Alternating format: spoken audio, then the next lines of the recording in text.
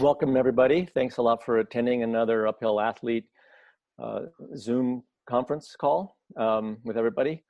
Today I'm going to be talking with my fellow coach and previous climbing partner, Scott Semple, and we've got a few topics we wanted to discuss. I want to start the conversation with the introduction of Scott and give people some background on how we know each other and what the relationship has been, because We've known one another and climbed and skied together for probably over 15 years, I'm sure. And I kind of mentored Scott a little bit through some of his training, education, and that sort of thing. But what we want to talk about today is we wanted this topic of free speed, and there's some rabbit holes we'll end up going down with this. But before we launch into that, I'd like to have introduce Scott, who's also on the call, as you can see above. But we're going to do it with hopefully a little humor. Maybe, Steve, you can show us that first slide. I'll talk a little bit about how we got our start.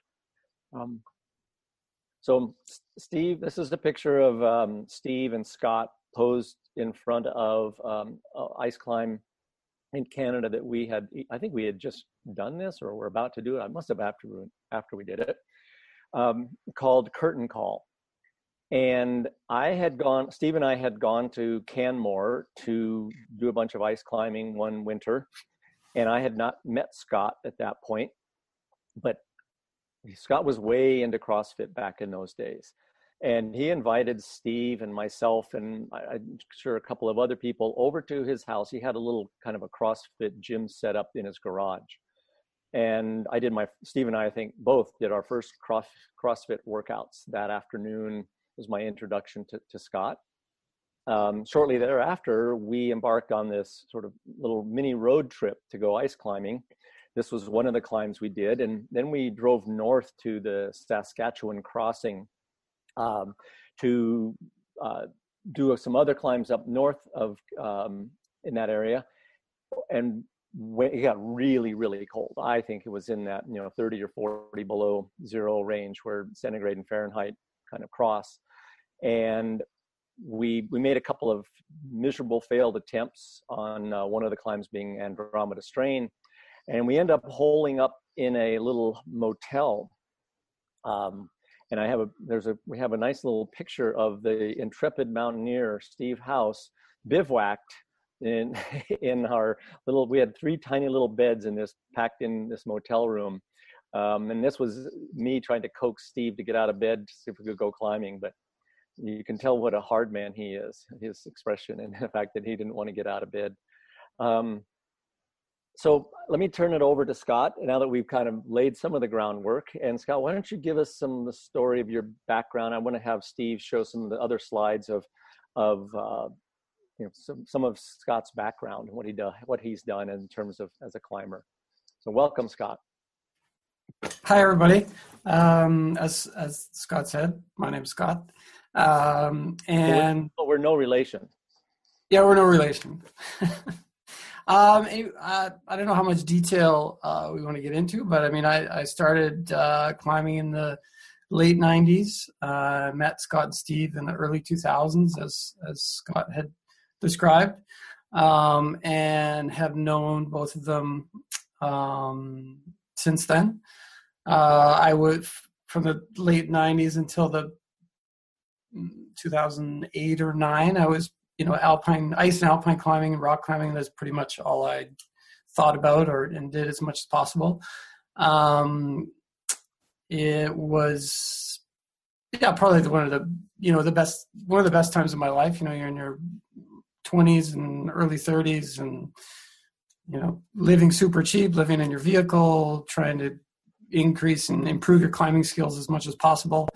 And it was a really fun time meeting like-minded people and just enjoying the whole process.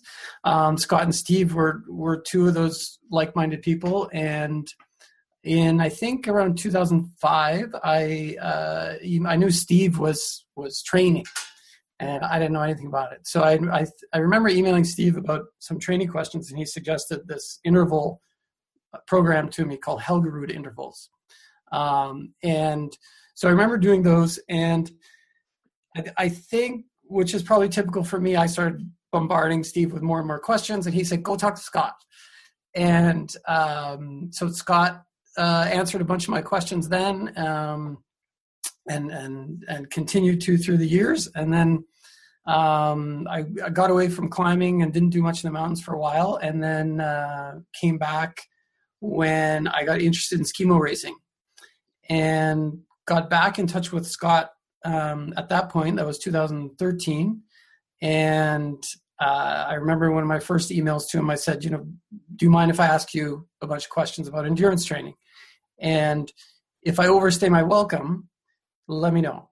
And he said, yeah, go ahead. And I doubt you're going to overstay your welcome.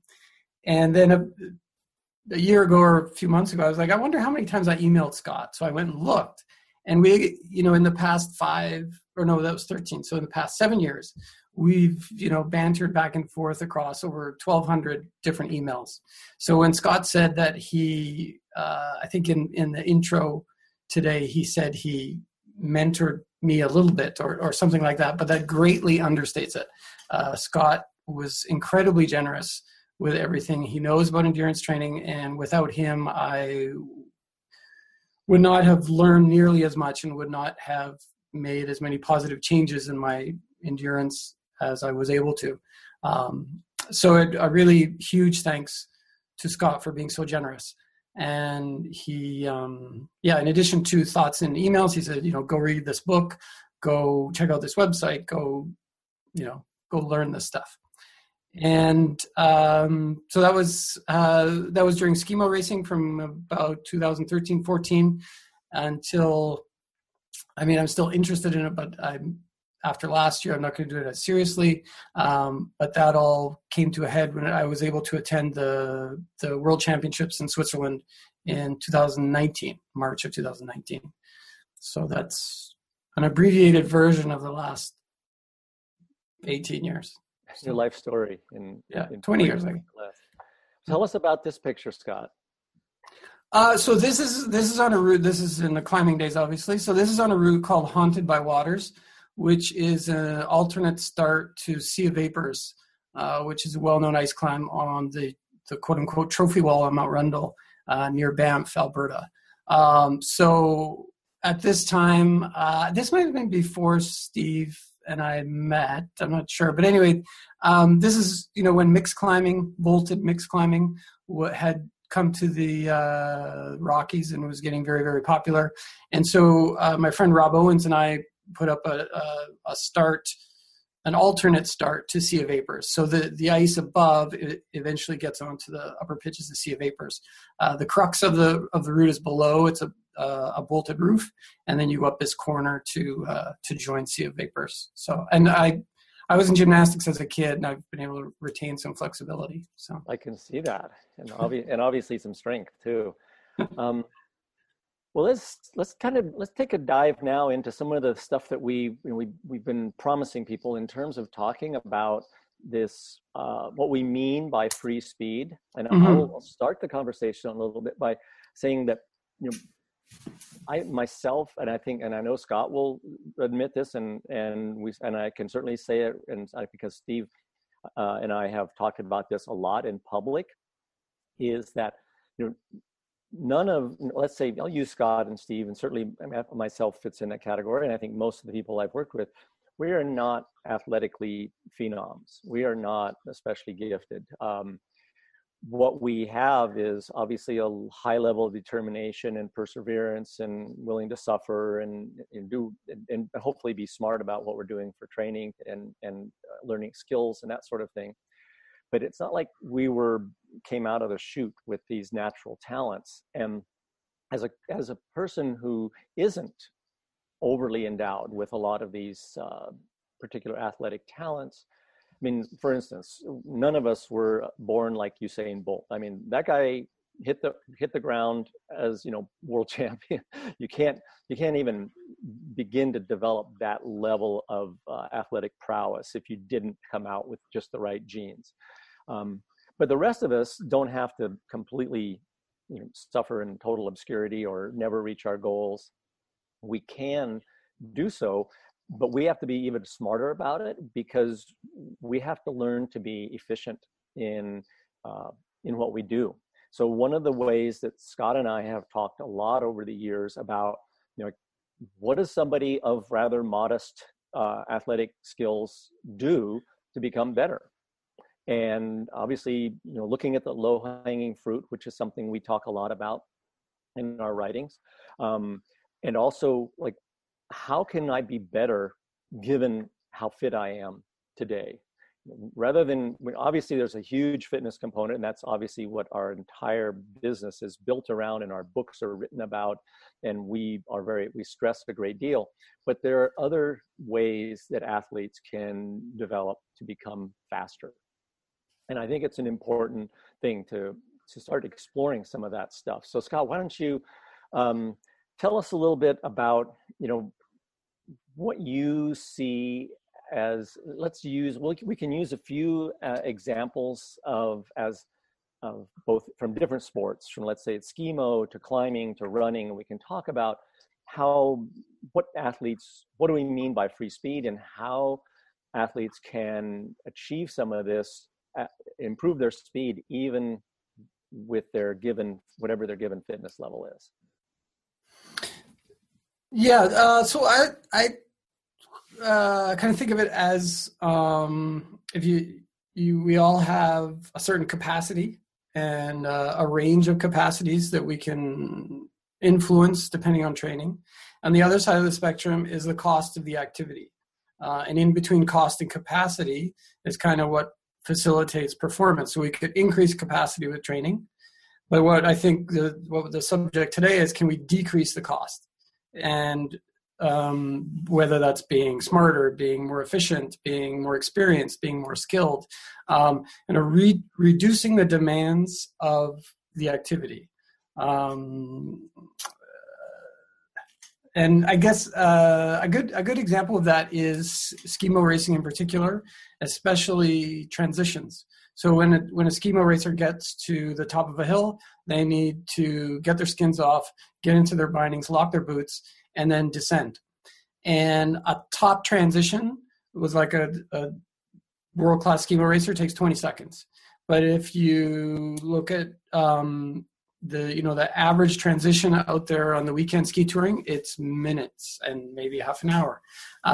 So somewhere in between 20 seconds and 30 minutes, that's all practicable. That's not it's not physical capacity. It's not limited by genetics. It's just getting better at the activity. So that's just a way of, if you reduce the cost, it's free because you don't have to get stronger. Yeah, and I've seen similar things, Scott, where with I don't have any background in skimo, although I did do one race once. It was, but I have to say my transitions were a little bit longer than 20 seconds. It takes practice. Yeah. Which most people don't like to do, which is kind of, it's given it exactly. That's one of the points that I think we want to talk about today, is a lot of these little, the free speed can come from practicing skills that you probably otherwise don't like to practice. Yeah. And working on them, because you just want to, when you're out, ski touring, you just want to go ski touring. You don't really care about this other stuff. And if that's what you want, that's fine. We're not trying to make everybody into a skimo racer or no, not at all. A speed climber. That's not the point of any of this.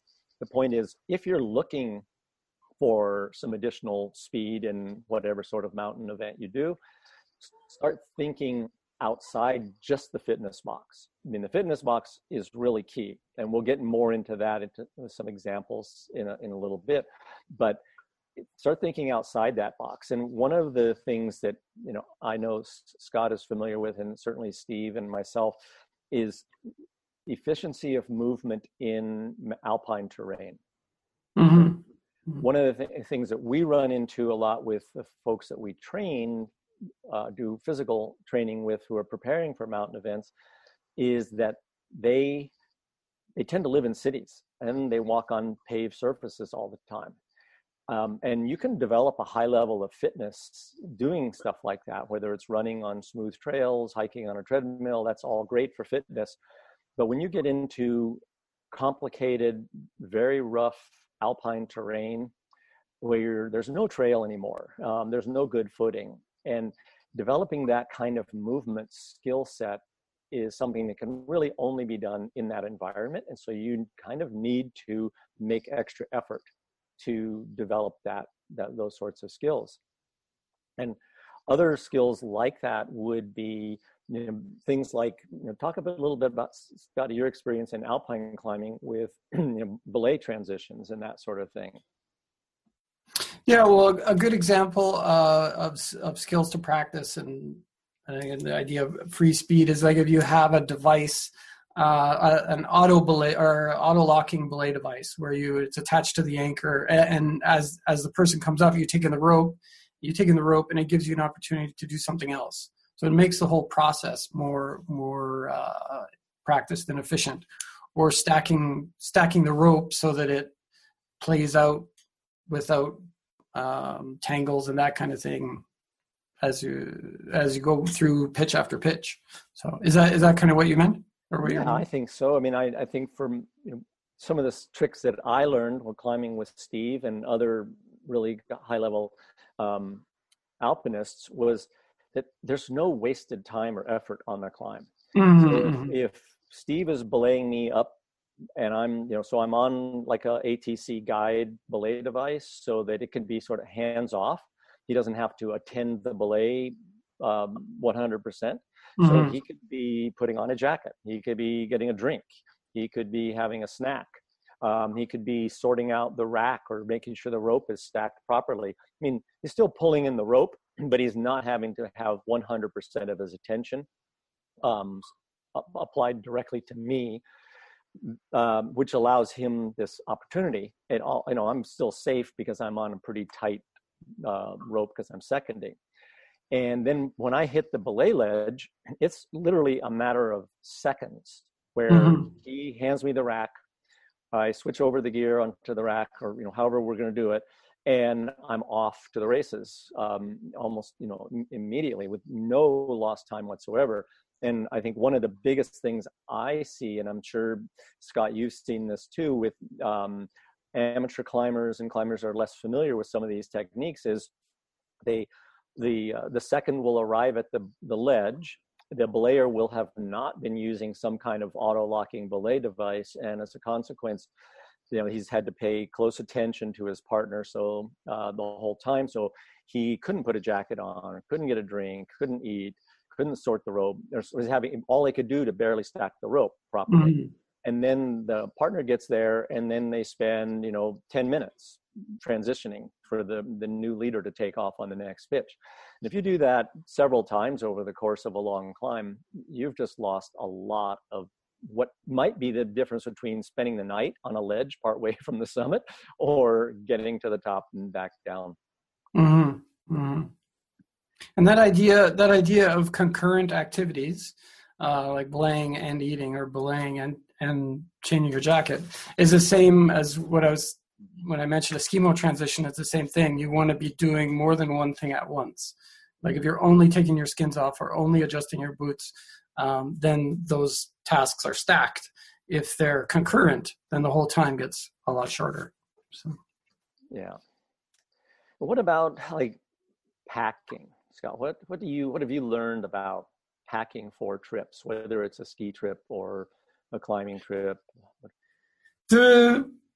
Probably the worst thing for me to do is think, what are all the possible things that can happen? Because then if I go down that road, then I need an infinite amount of equipment to deal with all those possibilities. Instead, if I say, I'm only going to take a 30-liter pack and it's only going to weigh X pounds, and then I have to force whatever I'm going to take in there, which makes me cut things out. And so it's embracing a constraint so I'm only willing to do this on these conditions with this size of pack and this weight of a pack. And then it just forces some decisions about what to take and what not to. And as most people know in mountain sports, anytime you have to go uphill, weight is a huge factor. So the less weight you carry, regardless of your fitness, you will go faster. If we put a 80-pound pack on Kilian Jornet, he would slow down. So it applies to everyone. So being as light as possible is a great place to start. So how do you counsel someone who's pretty new to many of these mountain sports with regards to things like the quote unquote 10 essentials that are, often handed down from on high, whether it's in a book or a course you've taken where these things are supposed to be in your pack every time you go out the door. What do you counsel people on with that? Well, my head the last few years is in skiing more so those things come to mind easier. But as far as the idea of the 10 essentials, I would say there might be 10 essentials, but the essentials change. So 10 essentials for going to Everest are not the 10 essentials for going to your weekend crag on the weekend. You don't need a stove to get up most single day rock climbs. So. Okay. And what about like when you alluded just a few moments ago to this idea that you were going to be trying to, we're trying to optimize here is what I'm hearing you say. So you're going to have just the right amount of stuff in your pack so that it's not too heavy, not too light. What other aspects of these kinds of undertakings could you optimize, whether it's, with regards to selecting a weather window, conditions? I mean, how do you go about doing that? I mean, if you have a fixed date that you say, okay, I'm going to go climb this route on this day, how do you adjust for weather and conditions? Right. So I guess what that makes me think of is the type of constraint you want to embrace. Like if someone says, I want to succeed on such and such an objective on May 20th, and it's date fixed, that's my day off, I have to do it on that day, then suddenly equipment becomes a factor because you need more equipment to deal with more possibilities because you picked a certain day. Rather, if you instead have some more flexibility and embrace a method, like I am only willing to do it with this gear, in this weather, with these snow conditions, then what you take with you, you can take a lot less and probably do the whole objective a lot faster. Or if that's your time off, you are fixed on that date anyway, maybe you need to be more flexible with objectives and say, if the weather and snow is perfect, we'll do A. If it's not, we'll do B. And if the weather is really horrible, we'll do C. So I think to me, it depends what constraint you are willing to embrace, which I guess depends on what's more important to you. I would much rather have a light pack and perfect conditions. That's much more fun than a heavy pack. Yeah, and that kind of brings up something that I know that we've touched on, and I wrote a little essay in the Training for the New Alpinism book on is kind of the art of failure, the art of failing. Mm-hmm. And one of the things that I'm certainly no social media person. I mean, I don't do any social media, but I hear about it all the time from friends and younger people that I associate with. Actually, pretty much everybody I associate with is younger than me. So, but what I think may be happening with our current environment, with the internet and all the instant information that's available, is that there's a tendency to only show people's successes. So people are going to only want to brag about the fact that, oh, I climbed this, or I did that, or I ran this far, succeeded at this. And nobody, I don't see it anyway, I don't hear about it. Nobody's out there bragging about, well, I wasn't good enough to do that. So, or I was too afraid. I turned around and went home. And I believe that learning to fail and learning to accept failure as part of the learning experience is a really vital component. And if you go out the door feeling that, it's like you have to exceed, or excuse me, you have to succeed, or people are going to think poorly of you or whatnot. I'll sort of paraphrase some of what I wrote in that article, that I used to climb in the 70s with a guy named Charlie Fowler, who was an icon of early of American alpinism at that time. He was a super strong climber, was famous for free soloing on many very hard routes. And Charlie failed a lot. And I climbed with Charlie a lot, and we failed. We went home with our tails between our legs. I bet you that in our winter climbing, our ratio was 20-1 failures to success. And Charlie took to bragging about his failures. Instead of, just not talking about them, he actually boasted about, yeah, I went there and I got my ass kicked, came home. Oof, that was scary.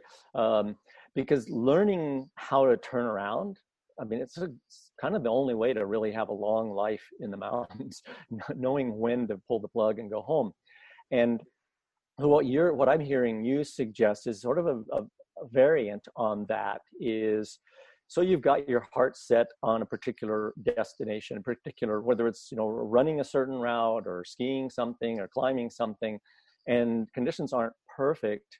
Well, you have a couple of options. One is you can try, and with knowing that the odds are pretty slim, or the other is you just adjust your reality to this new, what you're seeing on the ground, and think, okay, well, that would have been a great climb to do if the fact that it's 40 degrees and the ice is starting to fall off that climb. We'd be foolish to go up there, and then picking some other objective for that day. And how does that, I think of that as more like a relative, gauging your events and your success and all that on a relative scale rather than an absolute scale. There's a tendency for us to compare ourselves to Alex Honnold or to Steve House or to Kilian Jornet. Most of us are never going to be at those kinds of levels, but that doesn't preclude the fact that, we could get better at these transitions we've been talking about, for instance, or become more efficient in our running or skiing. And I want to talk about that in a few minutes, but why don't you expand upon that? What's your experience with that kind of relative gauge of success, and how has that impacted you in your athletic career? You were, and I know I can say this without embarrassing, you were kind of aerobically pretty deficient when we first started working together. And you turned that around and went on to go to world championships in this, in a very aerobically demanding sport. You knew you were never going to be a world champion. But so how did you frame that in your own mind to keep, pursuing those types of goals? Well, I guess I've always tried to primarily compete with myself and use formal competition, which I came to later, as a way to better my own performance against myself, because there's nothing like competition to drive a performance.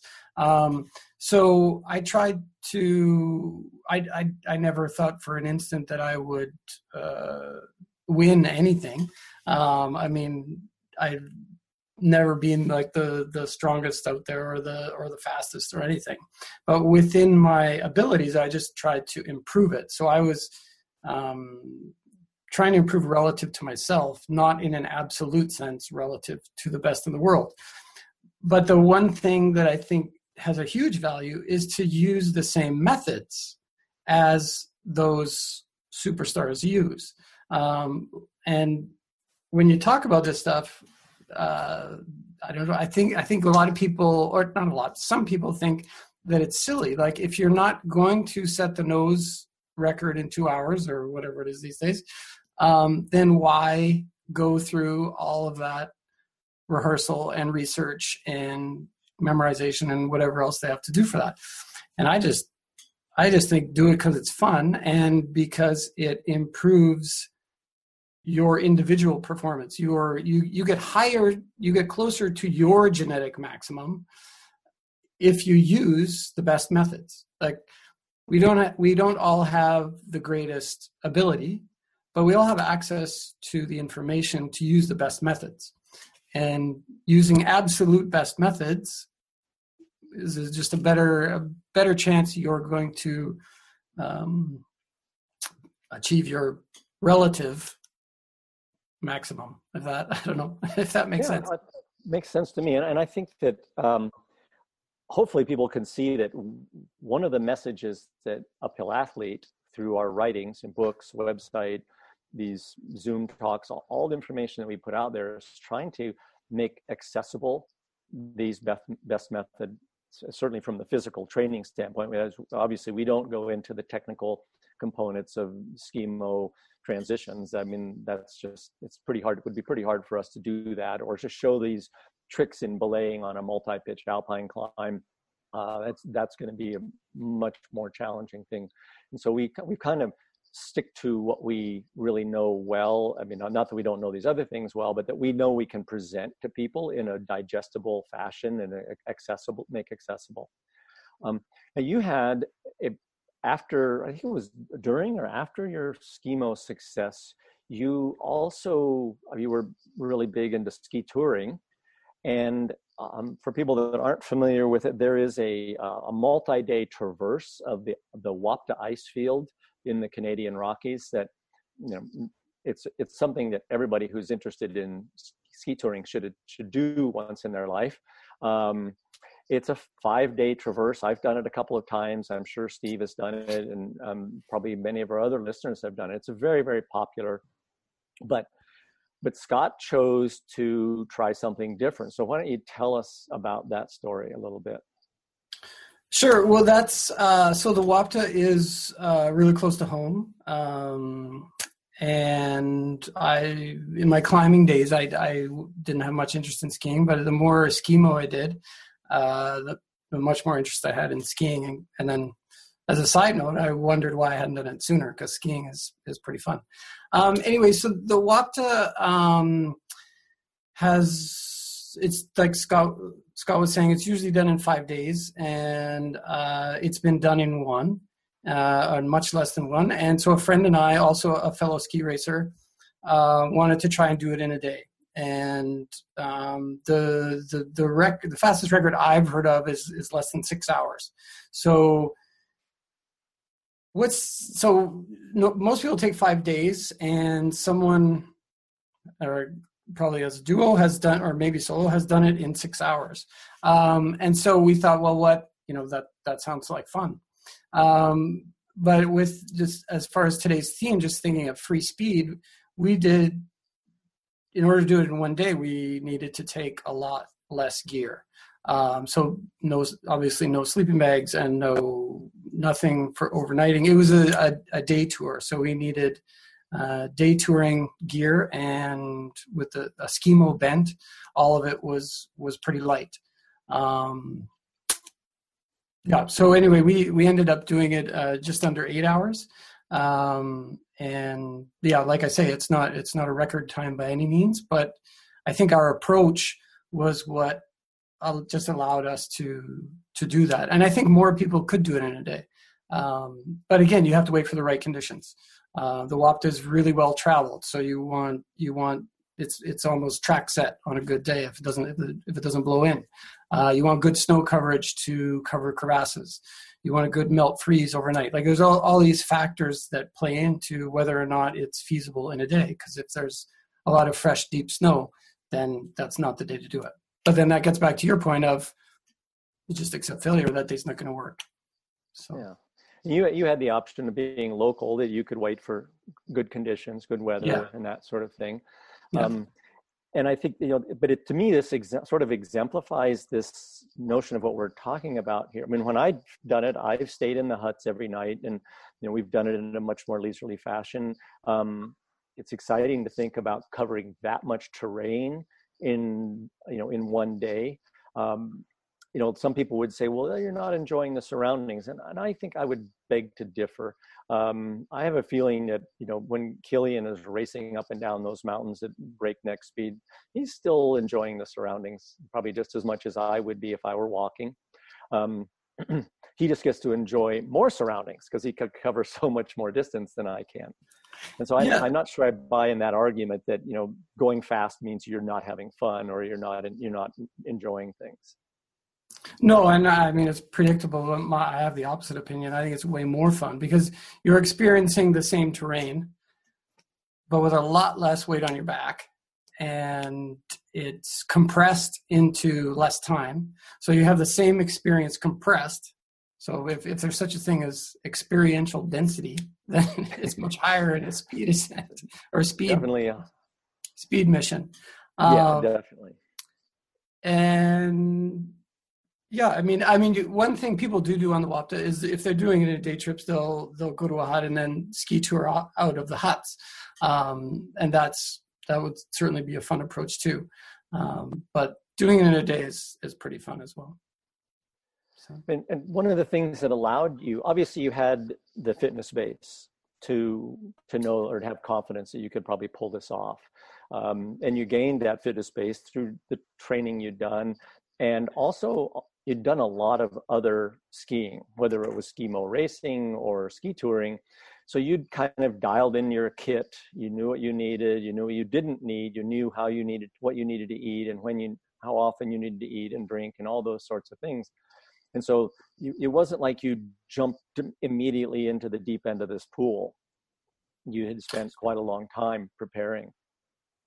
Yeah, well, I mean, and I mean, I just climbed longer, so I feel like I have more climbing experience than skiing experience. But what I didn't have an experience, and this is another good thing for planning trips, is I have a lot of friends with more experience. So I talk to a lot of them. I have a lot of friends that are mountain guides. I have friends that are on the Banff Public Safety team. So talking to them, I mean, they know that area. They can probably do it blindfolded. So they know that area so well. They know when conditions are good. The friend of mine on the safety team was, watching forecasts and giving me like, okay, I think next Tuesday to Thursday is going to be a good time, and all that kind of information. So, I mean, that's another free speed concept is, leverage the information that you have available. So don't be afraid to ask for help. Because by no means am I an expert. Like, mountain guides know that stuff way better than I do, and the public safety guys know it, even better. So it's good to ask for help. That speeds things up too. So getting a little beta doesn't hurt. Beta. Yeah. Getting a lot of beta, in fact. Yeah. And then when someone like that says, "Don't do that," that's a good thing to listen to. Yeah, listen to those voices of reason. Yeah. Something that came up in our last Zoom talk with Steve and Mark was on their talk about Denali. There were a few questions about going from 14,000 to the summit and back in a day. And that's something that Steve and I have written about in our Training for the New Alpinism book. And I've even got a little anecdotal story in there about, I've done that several times, but one of the times, I think I did this in 2005 with Colin Haley. And people have asked about that. And I want to elaborate a little more on that particular thing. I'll lay out the basics first. And so Colin and I were acclimatizing for a single push attempt on the Cassin Ridge. And so we were on the West Buttress as part of an acclimatization program. And we'd been hanging around at 14,000 feet and skiing in the basin above the 14,000 foot camp for 2 or 3 days. And we'd made a couple of forays up onto 14,000 feet, gone as high as, up onto the West Buttress as high as 17,000 foot camp. And then we thought, well, what the heck, let's just go to the summit one day. And so we went from the 14,000 foot camp to the summit and back in, I don't remember exactly the time, but it was under 7 hours. I don't know how substantially under, but it was definitely under 7 hours. And so many people have looked at that and thought, whoa, that's incredible. How fast? How could you do that? And all that sort of thing. And this is where some of that free speed idea comes in. But I want to bring some caveats into this, just like you with your Wapta. traverse. So Colin and I had a lot of experience in these types of mountains, moving in this type of terrain. We'd actually even, because we'd gone to 14, just from 14 to 17 and back pretty easily as one acclimatization day, we knew what our speed ability was and what our limits were. Then also on that particular route, it's very, on that mountain at 14,000 feet, there's a weather forecasting. You can get a great weather forecast from the Forest Service, from the Park Service, excuse me. And the forecasts for 24 hours ahead are incredibly accurate. Out beyond 24 hours, like most forecasts, they start to their accuracy drops off dramatically. So we knew that, okay, here's Wednesday is a great looking day. Let's plan on doing that. We'll go to the summit and back in a day. It's not super cold. I think it was probably only 10 or 15 degrees below zero on the summit that day. So we knew that we could travel really light and be quite fast. And we also had the bail option that, if anything went wrong, we were on one of the most heavily traveled route on the mountain. We could just turn around and come back down. And so we strategized like you did on your WAPTA or any of these things that we try to encourage people to undertake. We got the beta. We understood what we were doing. We thought, we're going to leave. We're going to wait until the morning sun comes around and hits this aspect of the mountain. So we didn't leave camp until 10:30 in the morning, because then we had the sun on us all day long. We could carry a lot less clothing and wear less clothing, move faster. And we knew also that when we were descending, the west, as you can know from the name, the West Buttress faces west, we'd be coming down in the afternoon sun. And in June and on Denali, there's only a few hours of where the sun's not up. So we had lots of light. We had the sun in our favor. People were kind of surprised that we were waiting till it was so late, but we just didn't want to be cold, and we didn't want to have to carry all this extra clothes. So we managed to go, and I think there's a picture or two of Colin and me in the book doing that climb, with tiny little day packs. I mean, we each had a puffy jacket and a water bottle and some sort of snack, and that was about it. And I think that, so when people start looking at that and think, that's an amazing time. Well, I don't think either one of us were super athletes. I think we just approached this with, wouldn't it be fun to try to do this? And I have no idea what the record on the West Buttress is. It was certainly much faster than what we did it. But it was an idea that, like yours with the WAPTA, we'd set ourselves up for success by planning and kind of knowing what our limits were and what our experience would allow, and also being fully aware that we might need to bail. I mean, we that was a very low probability, but neither one of us it was not summit or die. That was never, that never entered either of our brains. That certainly wasn't something we would have considered.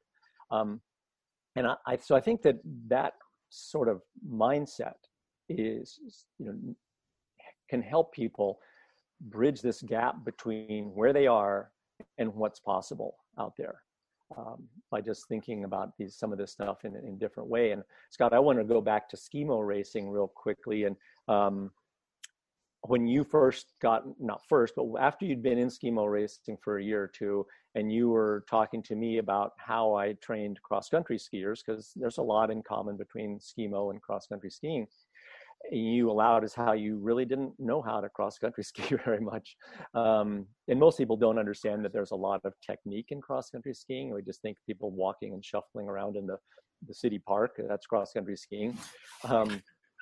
And so one of the things that I suggested you do, because you have access to the Canmore Nordic Center, I suggested you buy a pair of classic skis and go learn to classic ski on Nordic skis, because I said that is going to really help you with movement economy on your skimo skis. So talk a little bit about how that impacted you, what you learned, how long did it take you to learn it, that sort of thing. Sure. Well, yeah, I don't think I've learned it yet, but it did help.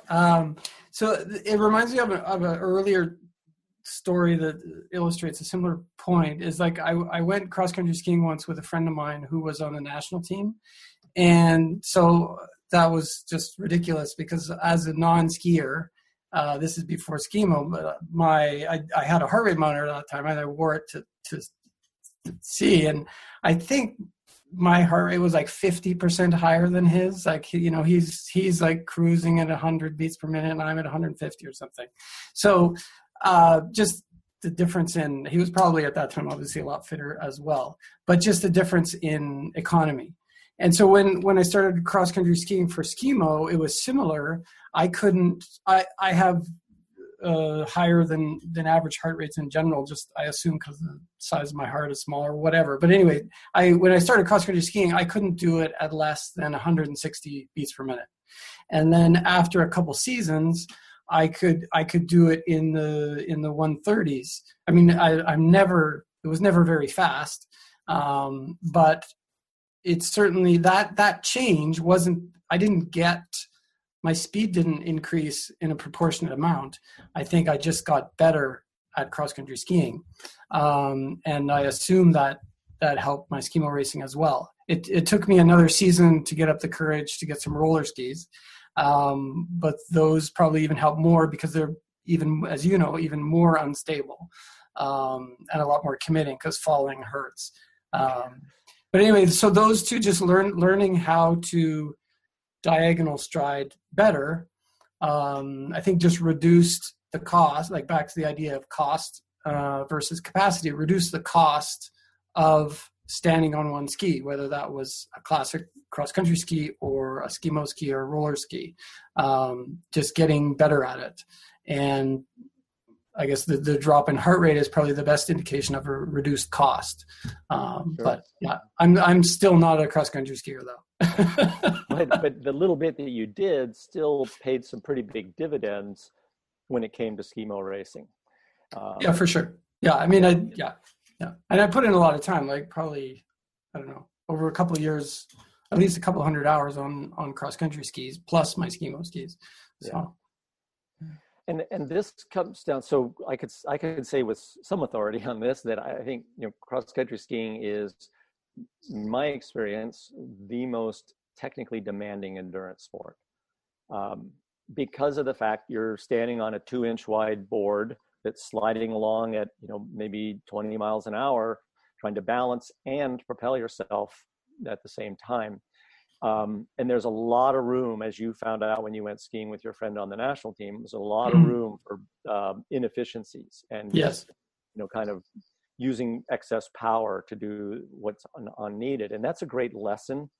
And it translates over to what we were talking about, whether it's with Skimo or it's certainly in the alpine climbing realm, which has a vast network or vast palette, I would say, of technical skills that are needed to be mastered. And we've touched on a number of those already today, but those are places, as you said, I love the expression of lowering the cost. I mean, we preach increasing capacity all the time on our website and in our coaching.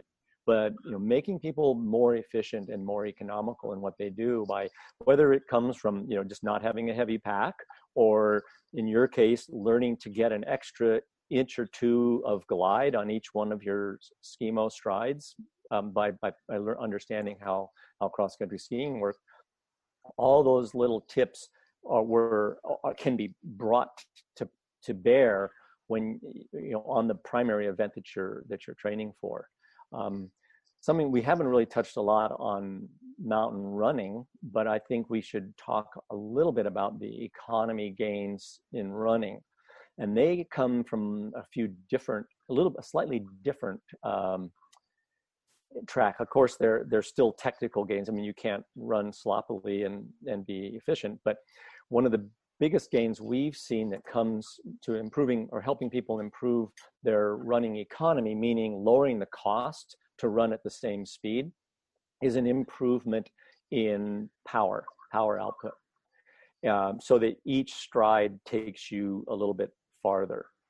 And we've seen this translate really, really well, even for ultra runners, to learn to do some some hill sprinting and hill bounding and that sort of thing. I think, Steve, we've got a photo in there of one of our coaches, Sam, during a hill bounding workout for Skimo, if you can drag that up somewhere. But what these types of workouts do, so yeah, there's Sam kind of getting ready for the Skimo season, bounding uphill very explosively. This can be done, you know, he's using poles here because he's training for Skimo, but it could be done running just as well.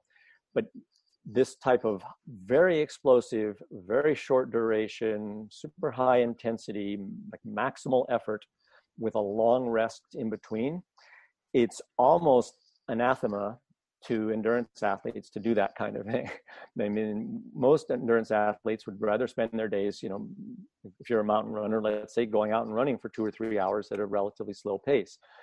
Making special time to do this type of workout is something that most people are going to overlook. Just like, you know, most people aren't going to be willing to buy a pair of cross-country skis. Most Skimo racers aren't going to be willing to buy cross-country skis or even especially roller skis, and go out and actually learn how to ski on those things. But taking this particular thing that we see Sam doing here, and I've used this with dozens and dozens of athletes over the years, and it's seen enormous gains. And I'll give you an example right now of one in particular. So with the shutdown that we're dealing with, one of the alpinists that I coach, David Gotler, also really likes to run, and he's locked down in Spain. So for the past 3 months or more, he's really not been able to go outdoors and run much. So he has a treadmill in his house, and he has a long gravel slight uphill driveway. And so his longest runs have been about an hour, and he's doing them on a treadmill. They're pretty easy. But twice a week, he's doing one workout that looks like what Sam's doing here. He's what we call hill sprints. He's not using poles because he's more interested in gaining running speed.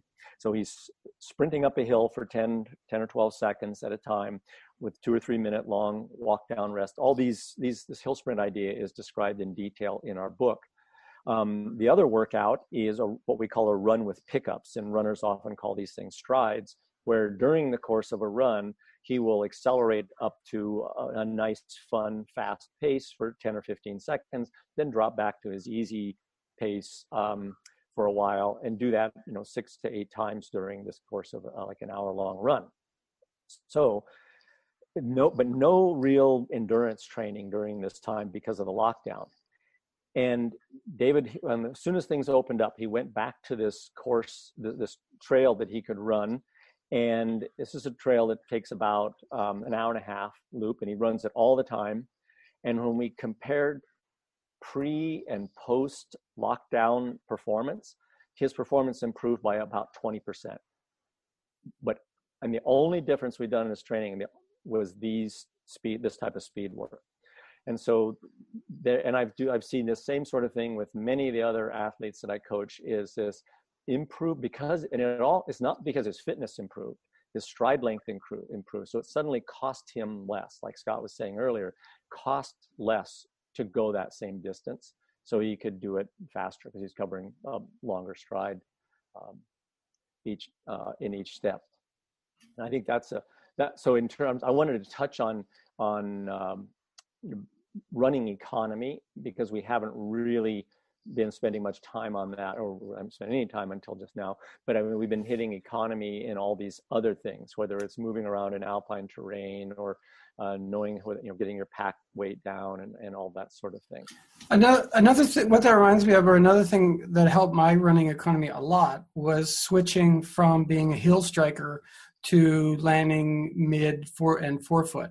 I know you read some articles that say you shouldn't bother with switching your foot strike, but in my experience, made a big difference. Like when I first started playing with it, with no change in fitness because it was too short, I was about 30 seconds faster per kilometer, just by eliminating the braking motion of being a heel striker.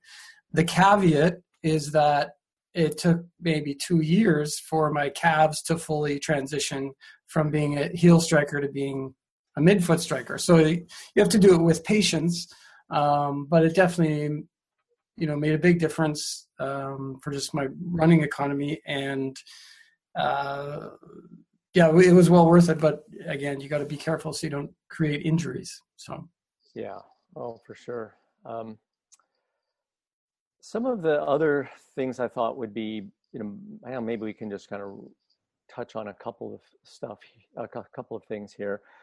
Um, when you are like, how did you said you learned from, I mean, people who were more skilled than you, and how did you manage to find those people to give you guidance? I mean, obviously you bumbled around and stumbled and did some stupid stuff and made mistakes like we all do.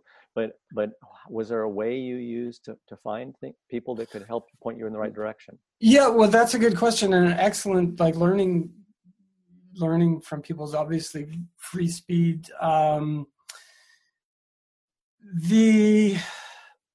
I guess what it makes me think of a few things. Like when I was really into climbing, or when I first started climbing, I was in Saskatchewan, which there's not a lot of climbing in Saskatchewan. There's a very active Alpine Club chapter though in Saskatchewan. But anyway, so I built a 45-degree overhanging bouldering wall in my basement, and I couldn't do anything on it.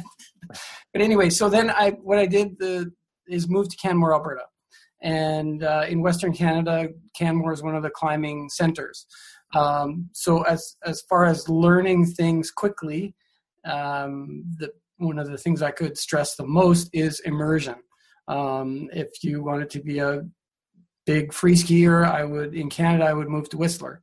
If you want to learn ice climbing in Canada, I would move to Canmore. And so when I was in Canmore, I met tons of people that were really good ice climbers that no one has ever heard of. There's tons of people that can climb grade 6 ice in Canmore. So you're in a culture where that's normal.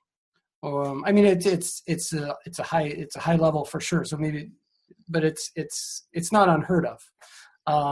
So you make friends, and one of the luckiest breaks I had was when I first started climbing, I moved into my car. I saved up a bunch of money and lived in my car for 3 years, and in the winter would look for a place to stay. And so after a while, that gets old, and I heard that Will Gadd was looking for a roommate. So as a wannabe ice climber, Will Gadd looking for a roommate seemed like a lucky chance. So I can't remember if we had a mutual friend, or I can't remember how that connection was made. So I ended up living with Will for a few years, and his wife at that point, Kim, and both Will and Kim took my ice climbing to a new level just by osmosis, just by hearing them talk about ice climbing, how they thought about ice climbing, move like this, not like that. So I would say most of the things I've learned have come from other people. Endurance training, I've learned 99% from you. Ice climbing from Will and Kim and other friends in Canmore. I owe a lot to all my mentors who are thankfully friends as well. So it's. And would you agree, I mean, maybe we probably should wrap this up here fairly quickly, but would you agree, Scott, with the sentiment, and I'm pretty sure you do, so that's why I'm sticking my neck out here, that one of the things that enables you to be, for instance, a good coach in your newfound life, your new life as a coach, no longer as much of an athlete, is all those mistakes you've made. And I mean, obviously you learn from other people, that helps you not make as many mistakes. But I think that one thing that I know we try to practice at Uphill Athlete is that humility of letting people know that, that we weren't born with this knowledge. We developed this knowledge through a lot of trial and error, whether it's, in my case, having become overtrained or overtrained other athletes, or, all the mistakes that you made as a climber or as a ski mountaineer racer, all those things have given you such a deeper understanding of what it takes to be good, but probably more important, what it takes to not be bad. You know, what to avoid, like, oh, don't do that. You know, I often joke with people, and, you know, because I'm on the phone a lot with folks calling up and asking questions about training. And I like to joke, oh, that's mistake number 1364. I can tell you exactly how to solve that mistake. You know, because, you know, I've got this catalog of all these things I've done wrong over the years. I'm sure I could probably have written a longer book than either of the books on how to do things. I could have written a longer book on how not to do stuff. So I just want to emphasize that, you know, I know you feel this way too, Scott. We talked about it before we came on the air about how important it is to, you know, acknowledge our own feet of clay. This knowledge that we have was hard won. Oh yeah, for sure. I mean, I on the one hand, I wonder, you know, if I had just bit the bullet and hired someone, like in addition to what you were sharing with me, if I had hired someone just to tell me what to do, so I didn't have to learn it, would I have progressed faster or got to a higher level? But then on the other hand, like you say, I think I've made all the mistakes. So learning from all those mistakes, you just the experience, or the experience you get, is just so much worthwhile. So yeah, I totally agree that we've made all the mistakes, and it's the trick now is explaining to clients, like you say, that's mistake number 1362, and this is why you shouldn't do it. Because I did that in 19 whatever. Yeah, I did that. It didn't work out so well. And hopefully getting sick. Yep. I mean, I know you've written quite a bit about the getting sick part on the website, and yeah, so I think that maybe we should wrap it with that kind of and end things on that note. But so what we hope to have shown people today is that, you know, you can think outside the fitness box. You know, the fitness box is huge and it's really, really important, which is why we spend so much ink on it. But it's not the only way to improve your speed or your capacity, or excuse me, you'll lower your cost. I shouldn't say capacity, using the wrong word there, but to lower the cost of doing many of these things that you enjoy. If it costs you less, you're going to be able to do more of it. Yeah. But I thank everybody for showing up for today. And if you've got questions about some of these things that we've touched on, feel free to ask questions in the forum. Scott and I are on the forum quite often and be happy to answer you there. Well, thanks again, everybody. Thanks, everybody. Thanks for coming.